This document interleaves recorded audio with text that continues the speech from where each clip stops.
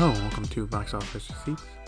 I'm your host Tyler Callahan, and coming out of Thanksgiving and heading into the final month of 2021, there's not that much going on, but we still got the numbers to look at, and Spider-Man is looking to have a monster opening. Just a quick note, because of the holiday weekend, the numbers will be in a 5-day total format, not 3 days. Opening in first place is Disney's Encanto with 40.3 million. In second place was Ghostbusters Afterlife with 35.2 million, for a total of 87.8 million. Opening in third place was House of Gucci with 21.8 million. Fourth place was Eternals with 11.4 million, for a total of 150.6 million. In fifth place was Resident Evil Welcome to Raccoon City, which opened to 8.8 million. So Encanto opened, I think, to decent numbers, considering it is a new IP from Disney, and while on paper Thanksgiving is usually a good time for a family to go to the theater, I think this year was not a priority for many. My thinking on that is that most people's extended family did not show up last year due to COVID, and have now come to visit for the holiday. If that's the case, then they will likely use the time to hang out and catch up. For some, that may be to go see a movie, but it might not be most. The good news for Disney is that it can leg it out for almost 3 weeks before No Way Home comes out and dominates theaters. House of Gucci also performed, I think, slightly better than expected, and will likely be able to leg it out a bit as being the biggest drama film for a while. Ghostbusters Afterlife is holding on well and will definitely do over 100 million now, and could even finish with around 130 million. The only flop we got this weekend was Resident Evil, which was not a surprise.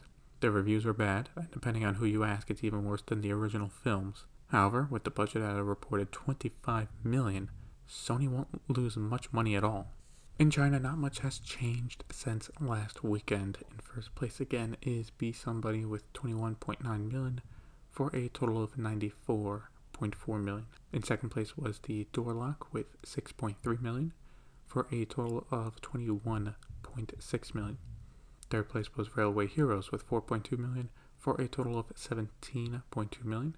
Fourth place was The Battle at Lake Changjin with 3.9 million, for a total of 894 million.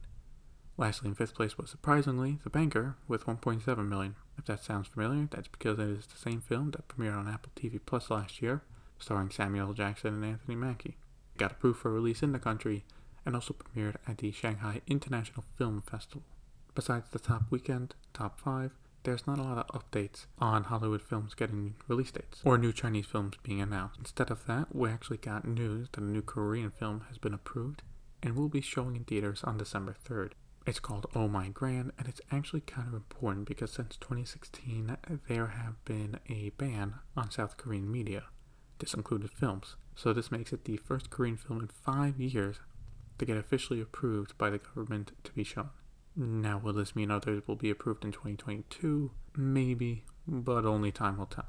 Looking at worldwide numbers, Encanto opened in around 47 markets and made 29.3 million, for a worldwide opening weekend of 69.6 million. House of Gucci made 12.8 million in 40 markets, for a worldwide opening of 34.1 million. Resident Evil made 5.1 million, for a worldwide opening weekend of 13.9 million. Eternals made 10.2 million, for a worldwide total of 368.4 million.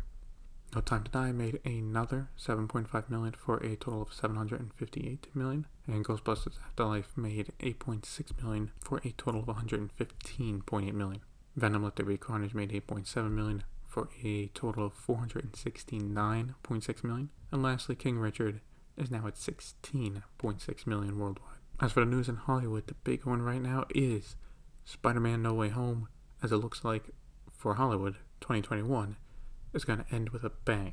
Pre-sales for tickets opened up this weekend, and there was so much demand that multiple sites crashed. While we do not have official numbers yet, it looks like the question is not if this movie will hit 1 billion, it's what will it do opening weekend, and just how far will it go.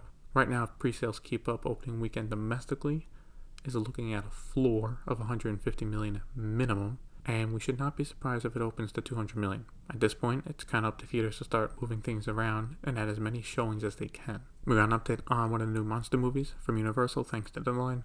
They have the exclusive on this, but Awkwafina has joined the cast of Renfield, but it is unclear what the role is right now. Not only that, but Nicolas Cage has also joined the film, playing the role of Dracula. Still no word on a release window or when production will start. First off, having Cage play Dracula I think is a great pick. As he is not the focus of the film and not the lead, I think Cage will not be overused, and he should excel in the role. As for Awkwafina, she is funny, but for films it depends on the script. Still a solid pick for the film. We have a new variant of COVID running wild called Omicron, and thanks to that there is a rise in cases due to the winter season. Germany has instituted a new version of a lockdown that might become popular. Basically, it is a lockdown of the unvaccinated, as the only people in Germany who can continue to go to restaurants, theaters, pubs, and social events will need proof of either vaccination or recent recovery from COVID. Now, if you have neither of those things, you can still go food shopping and get supplies, but that's about it. Right now, based on Germany's vaccine rate, this should not affect theaters too much, but it is something to think about if other countries institute something similar and they only have a small percentage of their population vaccinated.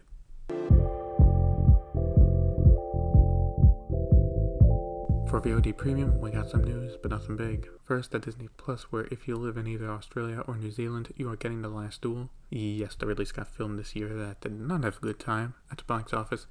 Has started to be released on PVOD around the world, but if you live in those two countries, well, you can watch it at no extra charge. No word yet on when it will be added to the service in other parts of the world. Moving on to Apple TV Plus, this one is a bit time sensitive, and if you have not listened it to the day I posted it, then it's likely too late. I'm talking about TV Plus newest film, The Tragedy of Macbeth, which is getting a one-day release in select IMAX screens across the world. Not only is it a one-day special showing, it's free, and if you watch it in the United States, a Q&A will be shown afterwards with Joel Cohen and Frances McDormand. I thought this was an interesting way to build up some hype for the film, but I guess for Apple it makes sense. This is not a film that they're looking to get as much money as they can out of it. This is clearly a film looking to get nominations and wins, so you need to build up good word of mouth. If you cannot see it in IMAX, which will be most of you, it will have a limited release in theaters on December 25th and will premiere on Apple TV Plus on January 14th. Finally, we got another piece of news for Apple TV Plus, and that is a change in one of the leads for an upcoming film. An exclusive to Deadline, the Ghosted film, which was starring Chris Evans and Scarlett Johansson, is now changing. Johansson has stepped away from the film, and Ana de Armas has signed on for the role instead. Deadline says this is not due to any conflict of ideas about the film, but simply scheduling issues.